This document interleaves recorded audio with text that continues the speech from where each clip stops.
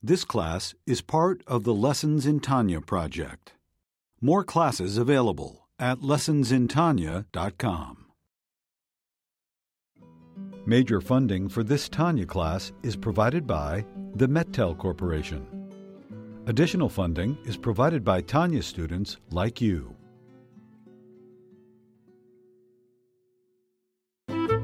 Lessons in Tanya.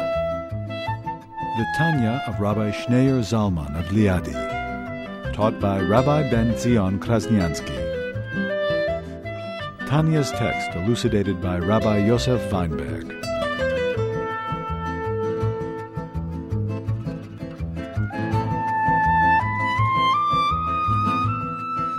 After this whole introduction explaining that when you have 10 Jews together, you have the transcendent level of Hashem, the infinite, this intense revelation of the Shekhinah. So he says, therefore, it is evil in my eyes, a conduct that takes place under the sun in general. In other words, those who don't appreciate the time of prayer. It's not just for those who prayer is just halachic obligation. It's just or another law, another rule, and they don't appreciate that prayer is really the soul of Yiddishkeit. That's in general. And even amongst those who do, he says, our brethren and our friends who make the proper preparations for prayer, appreciate what prayer is. But the problem is they remain with the preparation. They don't never get to the prayer itself. He says it's that after the prayer, before, it becomes a company of scoffers. As the Mishnah says, two Jews who get together and they don't learn Torah, it becomes like a company of scoffers. So if that's true, when you just have two Jews together who are wasting the time and not studying Torah, they're considered scoffers. Imagine you have 10 Jews sitting together. And you have this intense revelation of godliness just by the mere presence, the mere fact that the 10 Jews are together. And they're not studying Torah, this pushes away Hashem. If, when a Jew sins in secret, you repulse the feet of the Shekhinah, when you have 10 Jews together, when you have the Shekhinah itself, the entire Shekhinah, if you're not studying Torah, you're repulsing the entire Shekhinah. So Hashem is present. You can't help it. He's like bound. He's like in shackles. He's in handcuffs. You handcuffed him. You brought him. You arrested him. He's there. You have 10 Jews. He's there. But because you're not studying Torah, you're shaming him. To add insult to injury, you're shaming him. So Zohar says, woe to he who repulses the Shekhinah. And this is one of the three things that holds back, that's the reason for detaining us in exile. Why the Jewish people, why the exile is so extended. Because they repulse the Shekhinah, because they shame the Shekhinah. So when you have 10 Jews together and they're not studying Torah together, they're just wasting their time, you're shaming the Shekhinah. And therefore, now is the call for action. Therefore, my beloved ones,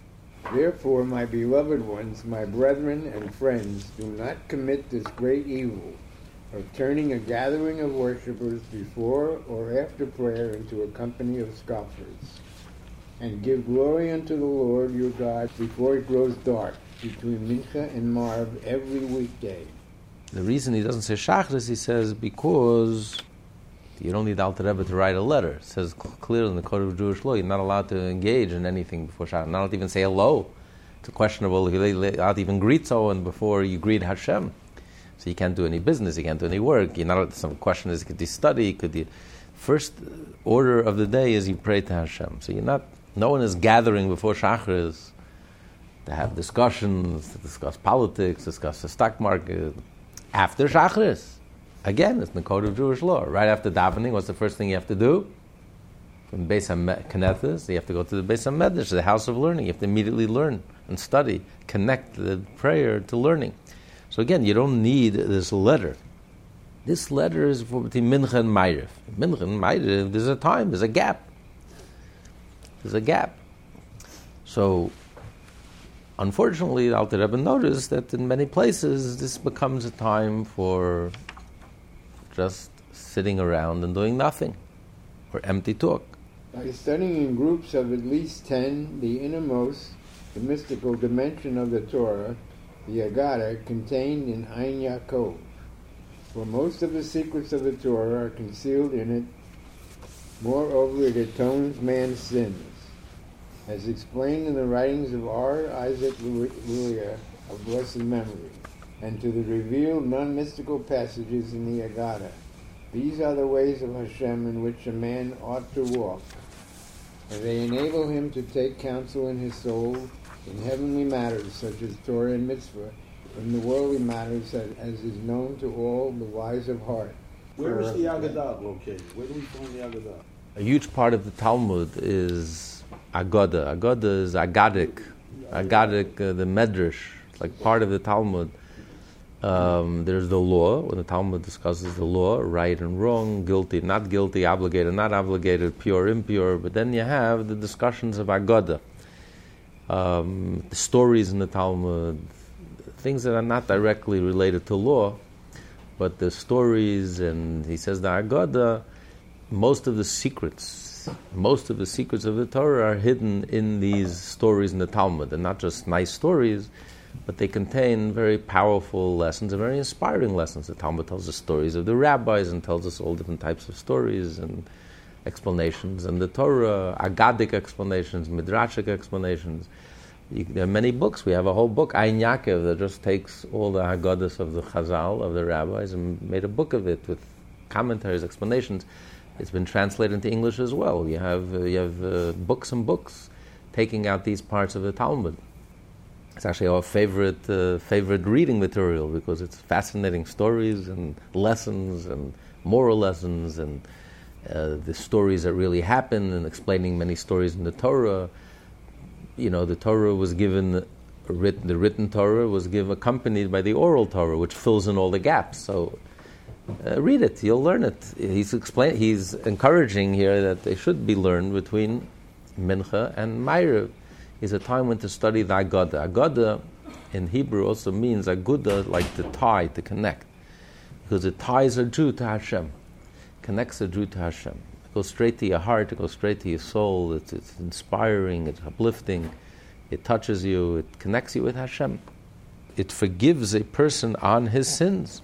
Alter Rebbe writes that a simple person, doesn't have the head, doesn't have the time to study Torah, should read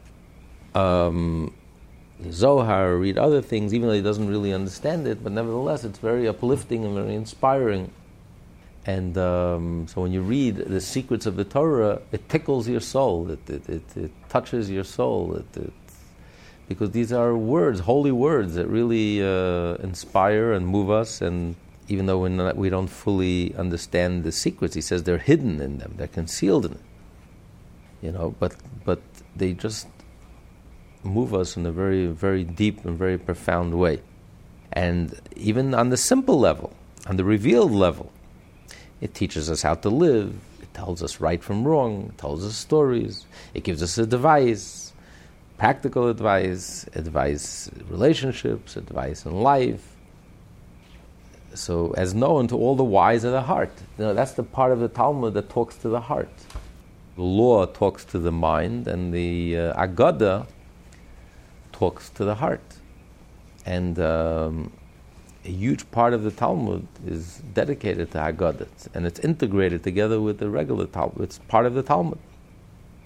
So the Rebbe suggests that instead of sitting around and talking and just doing nothing, or just wasting time and insulting Hashem, and use this opportunity to study something together, that everyone could join in, everyone could participate, which is the Haggadah.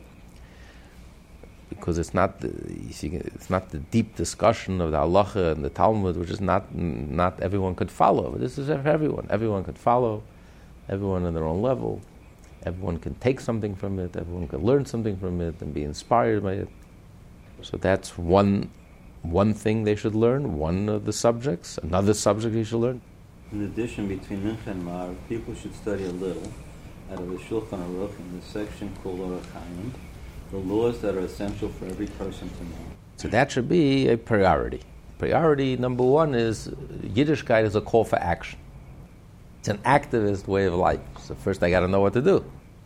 All the learning and all the studying, the first priority of business is the code of Jewish law. Today we have a Kitzur Shulchan Aruch, an abbreviated version of the code of Jewish law. But that's the first thing you have to learn. You have to know what to do. All that inspiration, all that learning has to be channeled into practical. So if I don't know practically what I'm doing, what I should be doing, what's expected of me, then I'm not even on first base. All the philosophy in the world and all the mysticism in the world and all the Talmud in the world, unless it leads to action, unless it leads to the correct action, and then it's missing the whole point. So first he says you have to learn Haggadah, because that touches the heart, that inspires, that atones. And then the second order of business is, you got to learn halacha. Learn a little every day, a little of the code of Jewish law, practical halacha. Yes, no, I know what's right, I'm doing the right thing, I know what to do, I know what's expected of me, I know exactly what I need to do. So that's very practical. It's first priority. And then he adds, of this the sages say, of this our sages of blessed memory said, whoever studies Torah laws, halacha, every day is assured of life in the world to come. This refers to clear and definitive rulings that are of practical relevance, as explained in the commentary of Rashi ad lach, that the term halacha refers to final rulings without the surrounding debates and argumentation. When the Gemara says, whoever studies halacha every day is assured a portion of the world to come, he's singling out halachas doesn't mean the whole controversy and discussion that led you to the conclusion. But it means the conclusion, just the outcome, just studying the outcome, the conclusion. It's a separate study, how you got to the halacha, how you derived the halacha, how you got to this point. So you have to start from the beginning, from the Torah, the written Torah, the oral Torah, the Mishnah, the Gemara, the discussion, the commentaries, till you come how we came to the final conclusion. It's volumes and volumes and pages and discussions and discussions. Here we're talking about just the essence, the extract, the point, the bottom line. What do I do? Simple instructions. This, that. Yes, no. Do, don't. I have to know what to do. I don't need the philosophy, I don't need the discussion. I need to know bottom line. What do I do? What's correct? What's right? What's wrong? It's the right way of doing it, what's expected of me. Halachas means the definitive ruling. Practical relevance. This is actually explained by Rashi a little earlier in Tractate Megillah, not on the teaching about whoever studies halacha, but in connection with a eulogy for someone who used to study halacha. Tractate Nida, commenting on this teaching, Rashi states that the term halacha, Mishnayah, Reisa, and halacha, Moshe Mount Sinai, none of which include the discussions of the Gemara. So this passage is mentioned a few times. It's mentioned in Megillah and it's mentioned in the Tractate Nida. So in the Tractate Megillah, Rashi elsewhere in the Tractate Megillah explains halachas. There the Gemara says a eulogy they gave to someone who spent his time studying halachas. So Rashi says halachas means just the bottom line. He knew his whole study, his whole focus was on the bottom line, the halacha, the action. Then, when in the same quote in the Tractate Nida, Rashi says halachas refers to the Mishnah, which comparison to the Talmud, the Gemara, is like halacha, because the Mishnah is very brief. The Mishnah just gives us the practical, without the discussion. So it's very brief. One Mishnah is like one little paragraph, and then has 20 pages of Talmud explaining this one little paragraph. How we got that, how we derived it, what it means, and the discussions, and the arguments, and all the opinions, and the sources, and the implications, and the contradictions, and the clarifications. But the Mishnah is very succinct. It takes that whole thing and distills it, all that discussion, the 20-page discussion, or 10-page, or whatever, however long, and distills it in one paragraph, one short paragraph. That's the meaning of halacha. Or the Braisa, which is also very brief and succinct. And then halacha l'Moshe Messina, which is a law that was transmitted from Moses at Sinai. So again, it's a very succinct, very brief. So that's what halacha refers to.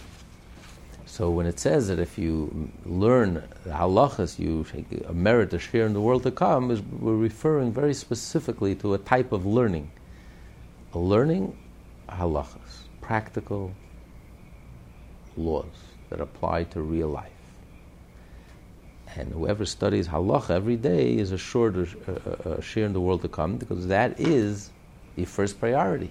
When you study Torah, there's many parts of the Torah. The first priority, the number one priority is halacha. You have to know right from wrong. If you don't know, if you don't study, you simply don't know. Very simple. So if you study, let's say, Chumash with Rashi... That's not halacha. So then you're not assured of a place in the Your mother says one thing, and one thing only. If you study halachas every day, you're sure, because it means you're taking the Chumash and Rashi seriously. It's all about living a Jewish life. Torah is about life. So Shulchan Aruch, the Code of Jewish Law, translates all that Torah into real life. But if I don't know the Code of Jewish Law, you're not learning, you're not practicing, you're not observing, you're not doing, it doesn't mean anything. All the love and the philosophy in the world doesn't mean anything unless it leads to real life, day to day. You have to know what to do, what's expected of me. It's very concrete, it's very specific, it's very detailed, and it's very real. Do this, don't do this. This way, not the other way. So halacha is really the crown of the Torah. That's really the essence of the Torah, the application, because it's not bound, it's not limited to the mind. The part of the Torah that engages your mind. It's one part of you. It's compartmentalized. When the Torah is no longer compartmentalized to your mind and it reaches into your actions, that means that the Torah is alive, that it's not compartmentalized, it's fully engaging, and you are fully engaged. So that's called the crown of the Torah. That's the essence of it. That's the most important. That's the thing that guarantees you a share in the world to come. So that's why he puts it as priority number one. First, you got to learn the laws. You have to know what to do, what's expected of you. Our obligations. These are our orders. When you're in the army, the bottom line is you got to do what you got to do. You got to do what's expected of you. These are your orders for the day. I have to know what my orders are for the day. This is what you have to do today. And very specific and very detailed. The philosophy, that will come later. Just like the Jewish people, they receive the Torah. Today is Rosh Chodesh Sivan. You're going to receive the Torah Sunday. And the first thing the Jewish people said is, Nasa, we will do, and then we will listen. First you got to do. First you got to obey. You got to follow orders. And then comes the understanding and the learning and what's behind it, and where do we derive it from, etc., etc. But the foundation, the first order of business is you got to do. You can't make it a precondition.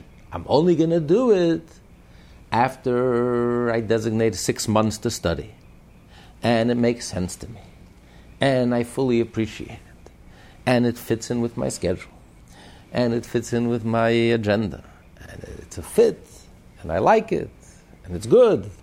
Then I'm here. Otherwise, I'm out of here. So that's New Age. That's not Judaism. That's not real. That's not life. That's not reality. Reality is, I'm here. Hineni, I'm ready. I'm here. Whatever you need to be done, I'm here. I'm ready. I'm doing it. And the more you do, the more you'll understand. It'll be easier to understand. Try explaining someone what the spaghetti tastes like. Someone who's never eaten it. You'll eat it. Then I'll talk to you. I'll explain to you. You have to experience it. You have to do it. Judaism is experience. You do it. Live it. You'll do it and you'll live it. That alone will bring the understanding. That alone will help you with the understanding. If you can't make understanding a precondition, when I study it fully and in depth, and it's like when you go to the doctor and he gives you an aspirin, he gives you a pill, you're not going to tell the doctor, wait a minute, you think I'm a fool? I'm going to take a medicine, poison, it's going to harm me. First, let me enroll in medical school for 6 years or 8 years, however long it takes. Once I understand the whole process and I understand what's going on, I understand then I'll take it. You won't be around then, but that doesn't work like that. Real life doesn't work like that. So why is Judaism any different? You think all those who fly in a plane understand how the plane flies? If that would be a precondition to flying in a plane, because otherwise, which sane person would risk his life, fly in the air, and not worry you're going to come crashing down, tumbling down? How does a plane fly? How is it possible? First, let me go to school, and let me learn and understand how it works. If that was a precondition, anything in life, nothing would get done. 95% to 99% of life we take on faith. Plane flies, you don't question. We may be curious.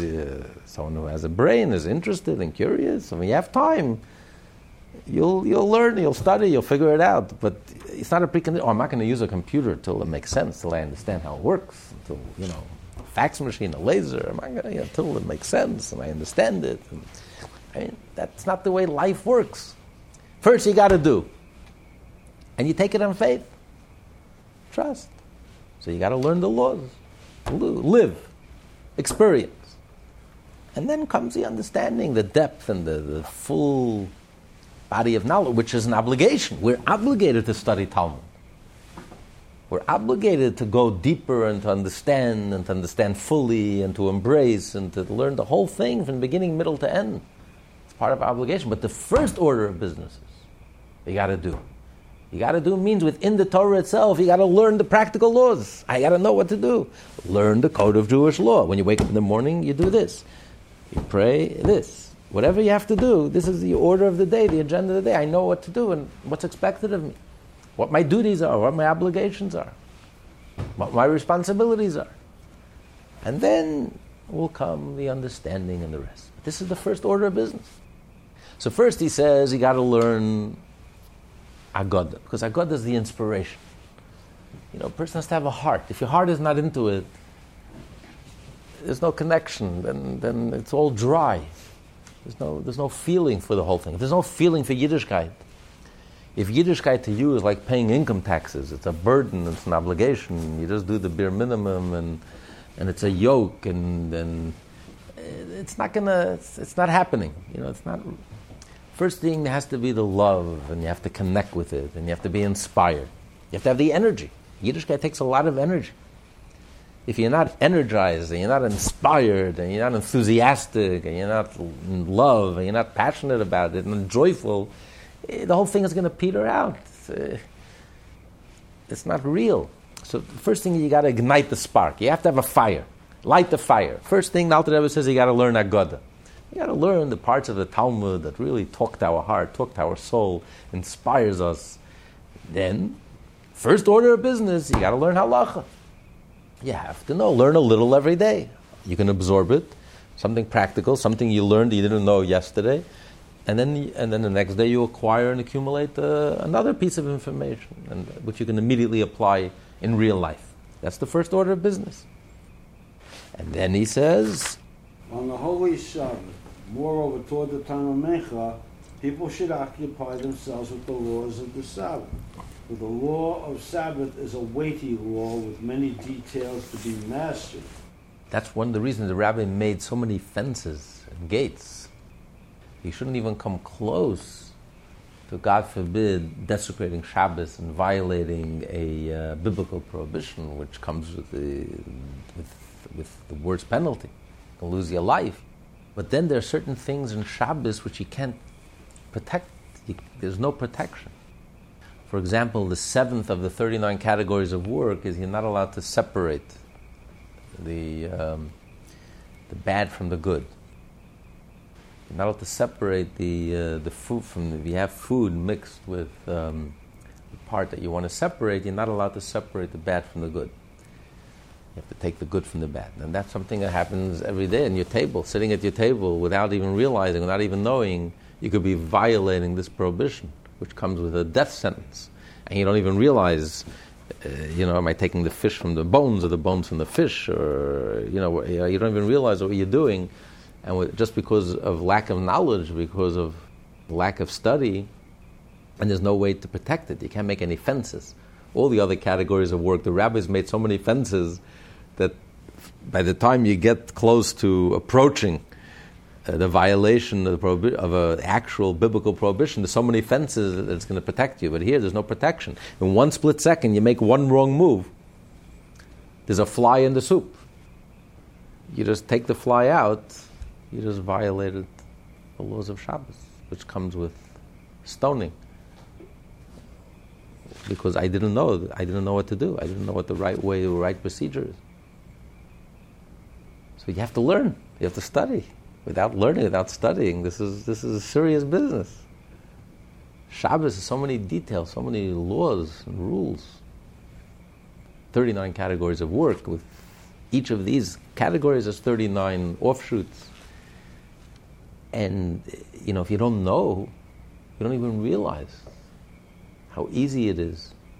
Because Shabbos is like a beautiful symphony that's made up of, imagine a symphony made up of hundreds of instruments.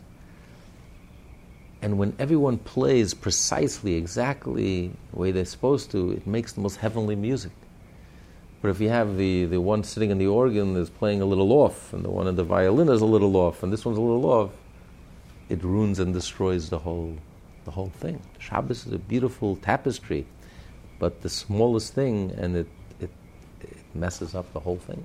So you have to be so careful. And only when you keep Shabbos, you start appreciating it. You start hearing the music. It's when all these details together that adds up and makes this beautiful, beautiful experience, holy experience, sacred experience called Shabbos. But all these details are very important. You can't keep Shabbos otherwise. So you have to learn. And here he's addressing even those who study Torah. But Shabbos is so involved, so intricate. It's a huge tractate. A huge part of the Code of Jewish Law just dedicated to Shabbos, because there's so much to discuss. There's so many details, so many aspects of Shabbos. How to keep it properly, you simply have to learn. There's no shortcuts. You have to learn. You have to know. You have to learn it. So it's important every Shabbos to spend a little time, this time with the Mincha and Maariv that he's discussing, spend a little time towards the time of Mincha. Maybe he's not saying with him Mincha and Maariv because officially you have to eat Shalosh Shudas between. So he says before Mincha, you should make a shir of learning the laws of Shabbos. A person can easily stumble into heaven for offend, even in a prohibition, punishable by extirpation or stoning, because of ignorance of these laws and an unwitting error in observance through the insufficient study is accounted as an intentional transgression, heaven forfend. Just like in American law, in civil law. You can't argue. Ignorance is no excuse. Well, I didn't know. I'm sorry. You're an intelligent person. You read, follow. Or you don't read what's going on. It's not an excuse. They'll throw it out of court. I didn't know. I meant well. It's very nice. But you should have known. You should make it your responsibility to know. So a person can't argue and say, well, I didn't know. I didn't ever study. So, study. No. Make it your business to know. If it's important, if it was given, this is a halacha that's relevant to every Jew in the world. So every Jew in the world has an obligation to learn it and to know it and to find out and to ask. Ignorance is not an excuse. So the answer is to remove the ignorance. Every Shabbos is to be a shir learning the laws of Shabbos, a little at a time. It goes without saying that the same applies to the rabbinic injunctions, which are ever so numerous, and especially so with respect to the prohibitions of muktzah that occur frequently. Muktzah, it takes up so much space in the laws of Shabbos and discussion of Shabbos and all different types of muktzah. Muktzah is something that the rabbis prohibited. It's a purely rabbinic prohibition. Things that biblically is okay, but the rabbis say you're not allowed to move muktzah items, things that are not ready for Shabbos. And there's all different types of muksas, things that are not utensils, things that are designated for prohibited work on Shabbos, expensive utensils, all different types of muksas, things that you're not prepared to use on Shabbos, with many, many intricate laws, and each of these set of muksas has its own set of rules and laws, and so all of this is rabbinic, but there's so many details, and it happens all the time. You can't avoid it. You see, Shabbos is not an option. A person can get overwhelmed. There's so much on Shabbos. Maybe I should just tie myself to a bed for 26 hours, and I guess I'll avoid all problems. The problem is you already violated and desecrated Shabbos. Shabbos is supposed to be a day of pleasure. It's not a day of imprison. You can't imprison yourself. Then you violated Shabbos, so that's not an option. The option is you got to learn, you got to know what to do, and every way you can stumble, you can't avoid it. There's a muktzah question here, a muktzah question there. Can I move this? Can't I move this? Can I use it? Can't I use it? What's permitted? What's not permitted? I mean, there's so many laws. He says, do one law at a time. Don't be overwhelmed. Sometimes it gets so overwhelming, it's so much. That's not the right approach. If you had to think now, if you had to imagine now, all the meals you're going to eat for the rest of your life, just imagine this huge pile of food. You would be so overwhelmed, you would be paralyzed. Thank God we take one day at a time, one meal at a time, one bite at a time. We don't think about, that's not the way. We have to take everything in little bites. Same thing, you can't get overwhelmed. You're going to start, you'll faint. There's so many laws. How will I ever learn it? There's a whole tractate of Shabbos. So many paragraphs and chapters in the Code of Jewish Law, and so much discussion. Maimonides has 30 chapters in the laws of Shabbos. I mean, who can? It's overwhelming. And they're complex and involved. I mean, I'll quit while I'm behind. I mean, it's just overwhelming. It's not the way we approach life. The Rebbe says every day learn one halacha, a little. You know what? Every day passes. So God will forgive us for the ones that we don't. No, because He can't do it any other way. Hashem doesn't expect you to do the impossible. But the Talmud says every day adds up. Before you know it, there are people who are becoming rich, are going at it every day. Most of them, it's not this huge dramatic breakthrough that they have. It's every day they're accumulating. They're not losing money. Every day they're making more and a little more and a little more and a little more. And before you know it, a day goes by, a week goes by, a month goes by, a year goes by, a decade goes by, and they're growing richer and richer and richer. That's how most people get rich. Daily bites, a little at a time. And that's how we also grow rich in knowledge. Instead of only the fool gets so overwhelmed at the outset and he says, forget it. I just can't do this. It's too much. Too overwhelming. The wise one, listen, the day is going to pass anyway. So let me take that day, let me take a little soundbite, a little law, one paragraph I can learn, I can digest, and I can acquire and accumulate.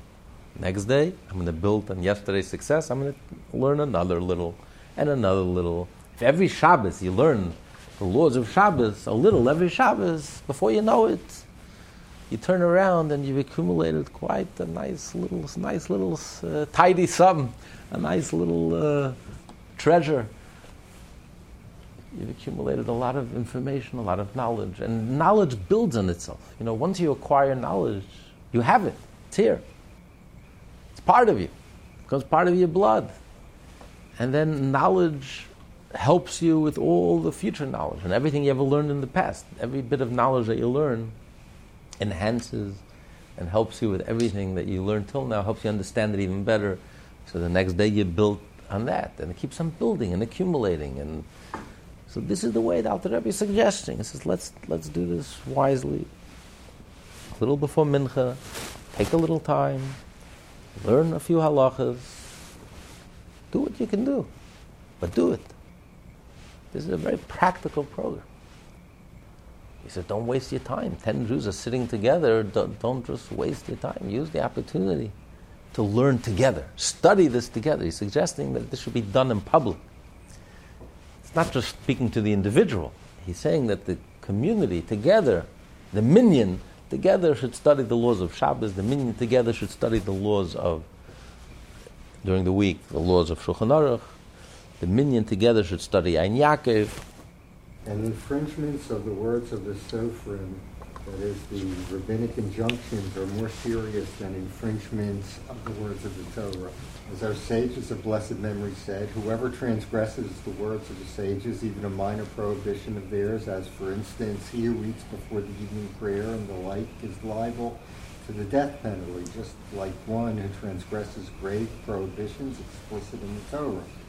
He's saying that it means literally. Some say that when the Talmud doesn't mean it literally. The Talmud just means it's like a hyperbole. That the words of the rabbis are so important, like the strict rules of the Torah, the most strictest rules in the Torah, which comes with a death penalty.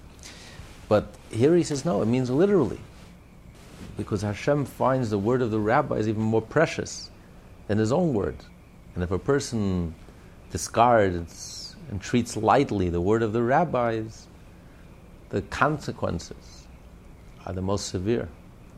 Hashem doesn't treat it lightly. You've insulted my rabbis, you've insulted the oral Torah. Hashem says, my words, I'll forgive you, unless it's a very severe sin. But if you violate the words of the rabbis, of the Talmudic rabbis, Hashem says, no, there's no forgiveness there. There Hashem says the severest consequence. Because that's the foundation of the Torah, the oral tradition, and also it's the ultimate expression of our love for Hashem. The rabbis made all these safeguards to protect the Torah. So it's out of our love for Hashem that we're safeguarding the Torah. And that's why Hashem finds it so sweet and so... Because the rabbis understood the spirit of the law, not just the law itself, understood the whole spirit behind the law and what Hashem really is hinting at, what Hashem really wants and desires, and they paint us the whole picture. So a person who treats that lightly and doesn't appreciate that, it comes with the severest of consequences. So therefore, you have to be so careful. You have to know these laws. You have to know these rules. Ignorance is not an excuse. At any rate, since we see from the above that it is vital that one study and know the laws of the Shabbat, they should be studied in public as the time for Mincha draws near. And let no individual separate himself from the congregation when they are studying, Ein Yaakov, Shulchan Aruch, and the like, even in order to study something else. This individual may think, these are basic stuff, elementary stuff. And Yaakov, this is something that simple Jews learn. The Kitzur Shulchan Aruch, or the laws, he's already familiar with the laws. The laws of Shabbos, he knows the laws of Shabbos. So why should I sit with this group and participate in this group study when I can sit alone and delve deeply on my own level? I would rather learn alone. Some people enjoy their own company, prefer their own company over others. So why should I sit with this annoying group and not sit alone and quietly? And the shul could be like a library. Everyone is lost in their own books and their own thoughts and their own studies. It's enough we're sitting in the room together. It's not so bad. We're not wasting our time. We're not, we're not shooting the breeze. Everyone in the room is learning, privately and individually. But here the Alter Rebbe is saying the importance of 10 Jews learning together. Because since Hashem's presence is found wherever there are 10 Jews, yes, 10 Jews in the room, Hashem is present. But when you do a mitzvah under those circumstances together, when you study Torah together, it's so much more powerful. Then that presence of Hashem is internalized it's in a whole different level. So that's why he's encouraging even the individual who individual needs encouragement because he doesn't need the group. He's very happily learning himself. He prefers learning by himself. Maybe it's easier for him to learn when he's learning himself. And Alter Rebbe wrote this whole powerful letter to help this Jew realize what happens when you study, when 10 Jews study together. Because no matter what depth you'll accomplish when you're learning on your own, you're one individual. You're one individual. You're just a fragment.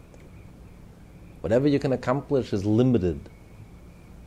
Is limited to whatever your soul could receive, which is finite and limited. But when 10 Jews study together, you're drawing down the infinite. You're drawing down Hashem himself. And therefore it's a whole different level. The learning is on a whole different level. The penetration into your soul is on a whole different level. The effect of your soul, of having the Shekhinah itself, internalizing that experience, how could you compare? Learning alone or learning with 10 Jews together? So he's lighting a fire on us. He helps you realize, appreciate what happens when 10 Jews are learning together. How much more powerful it is than if you're learning alone. The question is if that's true of the internet also. You have Jews all over the world learning together. It's considered learning together.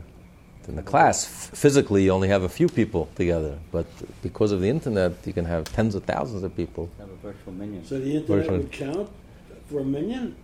No. You should be so lucky.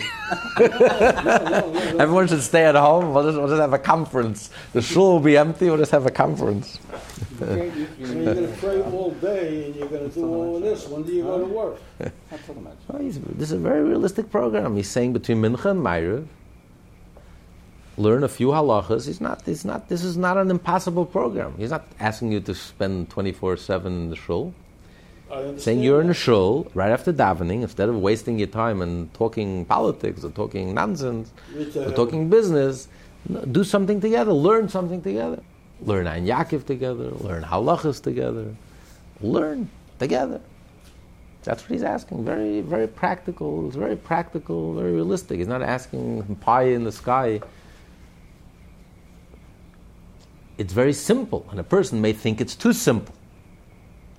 I should sit with this group of people and learn such simple things like Ein Yaakov and simple halachas, basic halachas, and the laws of Shabbos. I mean, I can spend my time much more efficiently learning by myself. And Alter Rebbe says, no. Learn together. There's a group learning together. Join in. Participate. You'll get a lot more out of the learning in the group than you will learning by yourself. There's a powerful energy. There's a group energy. It's a powerful energy. It's a minyan. It's Hashem. An angel, a malach couldn't be present because it's so intense. And you have that level of revelation, an intense level of revelation, and you're walking away from it. Rather spend learning by yourself instead of having this intense revelation and receiving this intense revelation. By learning Torah together, you receive that intense revelation in an eternal way. You're going to walk away from that. That means you don't appreciate, you don't understand what's going on here. What's the point of learning Torah? Ultimately, is to connect with Hashem. Is there more powerful connection with Hashem than 10 Jews learning Torah together, studying Torah together? That's the most powerful connection you can have with Hashem. You're walking away from that, I want to learn Torah by myself. What's this Torah you're learning? It's an intellectual exercise. You're playing chess with yourself. You're studying math or science or physics. You're connecting with Hashem.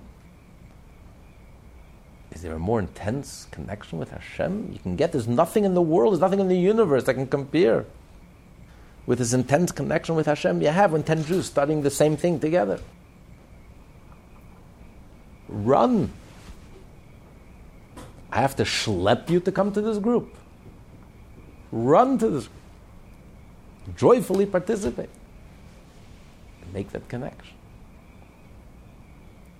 So without this introduction, there's no way in the world that the individual is running and leaving his own personal study to go study with a group of 10 Jews, Ein Yaakov, and basic halachas, basic laws, And on Shabbos, the basic laws of Shabbos. He's talking to a deep scholar. He knows all these laws. Ein Yaakov, he knows, he learned it. He's more interested in delving deeply into the discussion behind the halachas. And here the Alter Rebbe is encouraging him. For the short time that the group, it's not a long time. You'll have plenty of time to learn, all night and all day in your house. But the short time that the group is sitting in the shul and learning, appreciate. This is an opportunity. This is an upgrade. Whatever you're going to accomplish learning on your own is nothing in comparison to this intense experience you're going to have when you're studying. 10 Jews are studying Torah together. So how could you even compare? I mean, it's revolutionary. Without the Alter Rebbe, without this whole introduction, you would never in a million years even suspect the power and the force and what really happens when 10 Jews study Torah together or do a mitzvah together. The Rebbe opens our eyes. You know, we look at this world. When you study Tanya, you look at the world with different glasses. You see a different reality. It's like a different, Alter Rebbe helps us see the real world. It's a different world. It's completely counterintuitive. We would never, in a million years, come to this realization or conclusion. But that's the nature of Torah. It's the nature of truth. It's a revelation. That's why it's called revelation. It's counterintuitive. It's a startling revelation. But this is the emes. This is the truth. This is the way it is. This is reality. So once you know this reality, the Rebbe says, and make sure that the individual don't separate yourself. Even if you want to learn something else, even if you're ready, you want to learn something else, you want to go deeper, and says you should sit down with everyone else, participate, whatever the congregation is doing, join with them. You're studying Ein Yaakov. You're a brilliant scholar. I'm going to study Ein Yaakov. Yeah, study Ein Yaakov. Sit there and study Ein Yaakov. It'll do you good. Halachas, whatever they're learning, join it. It goes without saying that one should not leave if there are not 10 without you. Here he's talking about even if there is 10 without you. Even if there is 10 without you, if you appreciate what's going on and what's happening with these 10, and you can connect with Hashem in the most intense way possible. I don't care if there's 10 or there's 20 or there's 100. I'm there. But if you are the 10th, and by you walking away, you're going to leave them, that they're going to be left with 9. You're robbing them and taking away this powerful, intense revelation, which only comes when you have the magical number of 10, when you have a quorum, when you have a minyan. Oy, that's the worst. How could you do that? How could you be so heartless? How could you be so cruel? What kind of monster are you? How could you do this to them? You're depriving them of a minyan? Of this intense revelation of Hashem? Because you want to sit and learn and study on your own? To him who does leave, I apply the verse, and those who forsake Hashem, who forsake the study of his Torah, shall be consumed, as our sages of blessed memory have said, with respect to every sacred matter. So there, the Talmud is discussing a minyan that gathers together to daven. And only when there's a minyan, you can say Hashem's name, and if you walk away and you deprive 9 Jews from davening together, it's the worst thing in the world.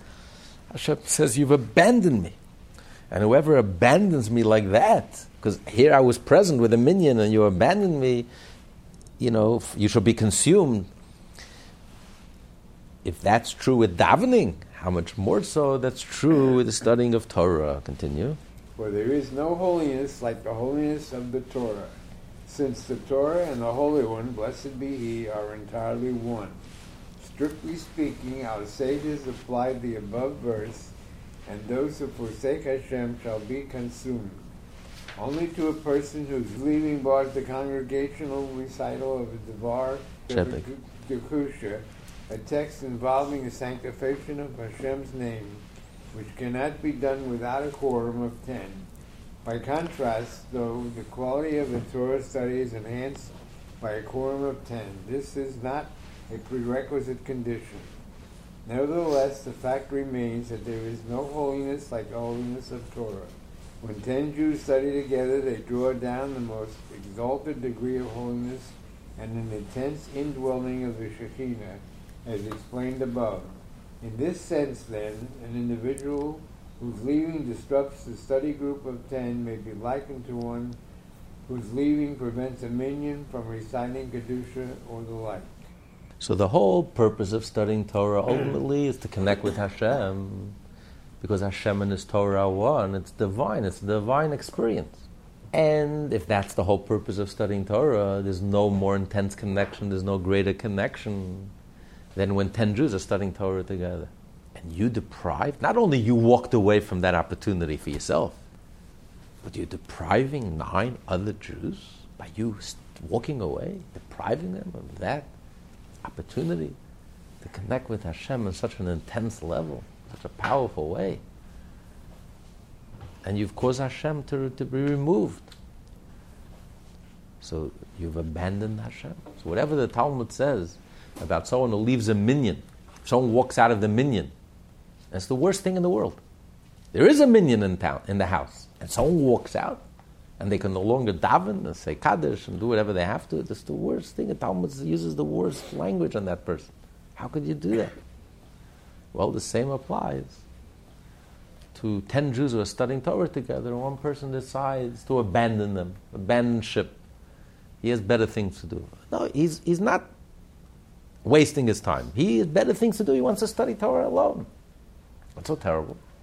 He wants to go, move away to a corner, and then study Torah on his own. You've abandoned them. You've broken up the minyan. You've removed that intense level of revelation. Moreover, whoever separates himself from the community will not merit to witness and participate in the community's consolation. The Alter Rebbe concludes, "But he who listens to me shall dwell securely, and in his days and in hours Judah shall be saved, and Yerushalayim shall dwell securely." Right. Amen. May this be his will. This is the verse that the Talmud brings, that he who does participate in the pain of the community will also be consoled, together will witness the consolation of the community. So he's saying that those who do participate in the community, who feel part of the community, who relish, cherish the community, cherish the congregation, cherish the community. Even if you may be an individualist, and you may be an isolationist, and you may be antisocial, introspective, and you thrive on your own. You thrive on your own.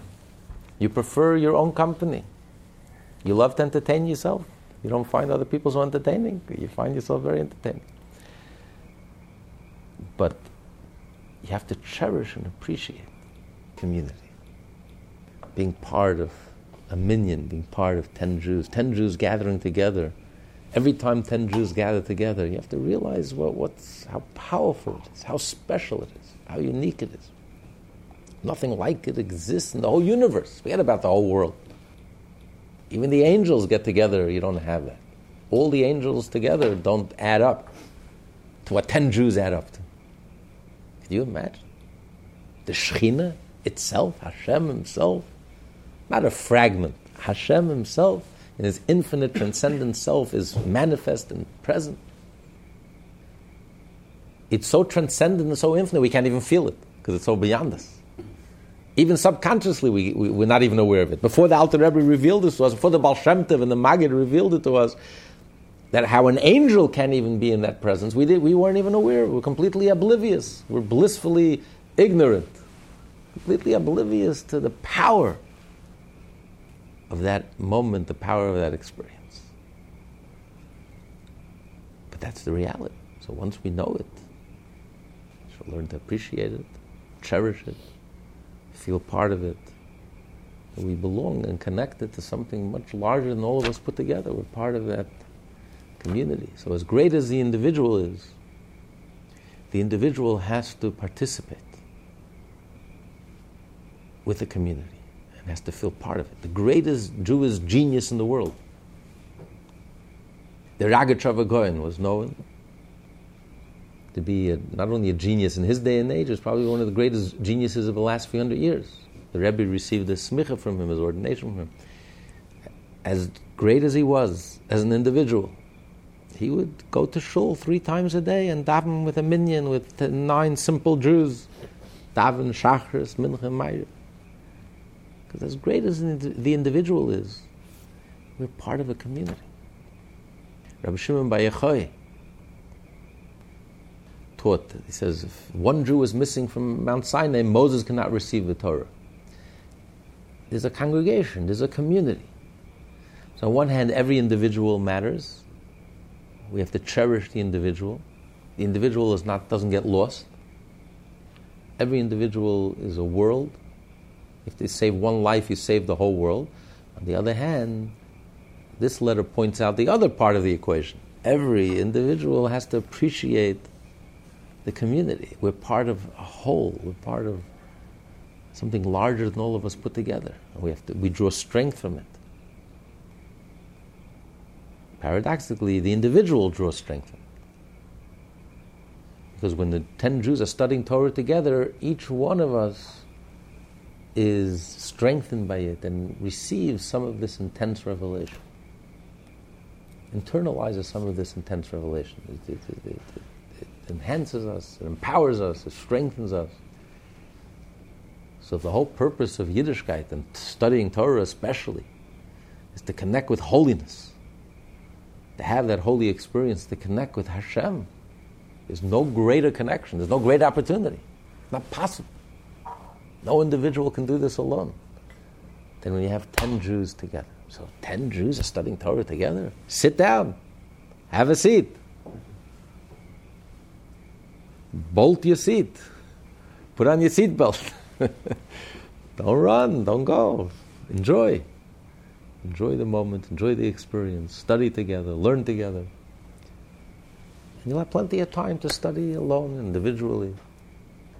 But cherish those moments.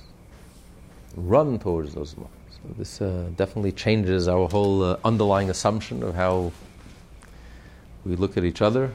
We look at the minyan. We look at the group. We look at the community. And it's the perfect preparation for Shavuos, the giving of the Torah. Because usually we talk about the minyan, we talk about davening. You can't mention Hashem's name without a minyan.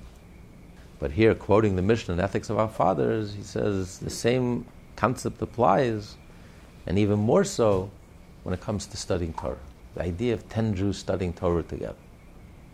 No one ever made such an emphasis of 10 Jews studying Torah together. Okay? Ethics of Our Fathers, but here he explains it, and he builds it up, and he explains how powerful it is. In Ethics of Our Fathers, you think 10, 5, 3, 2, 1, it's all relative. But here he's explaining, no, 10 is a whole different level. So when 10 Jews studying Torah together, you can't compare 2 Jews studying Torah together, 1 Jew studying Torah by himself, 3 Jews studying Torah together, even 5 Jews, or 9 Jews. 10 Jews. This class is part of the Lessons in Tanya project. More classes available at lessonsintanya.com.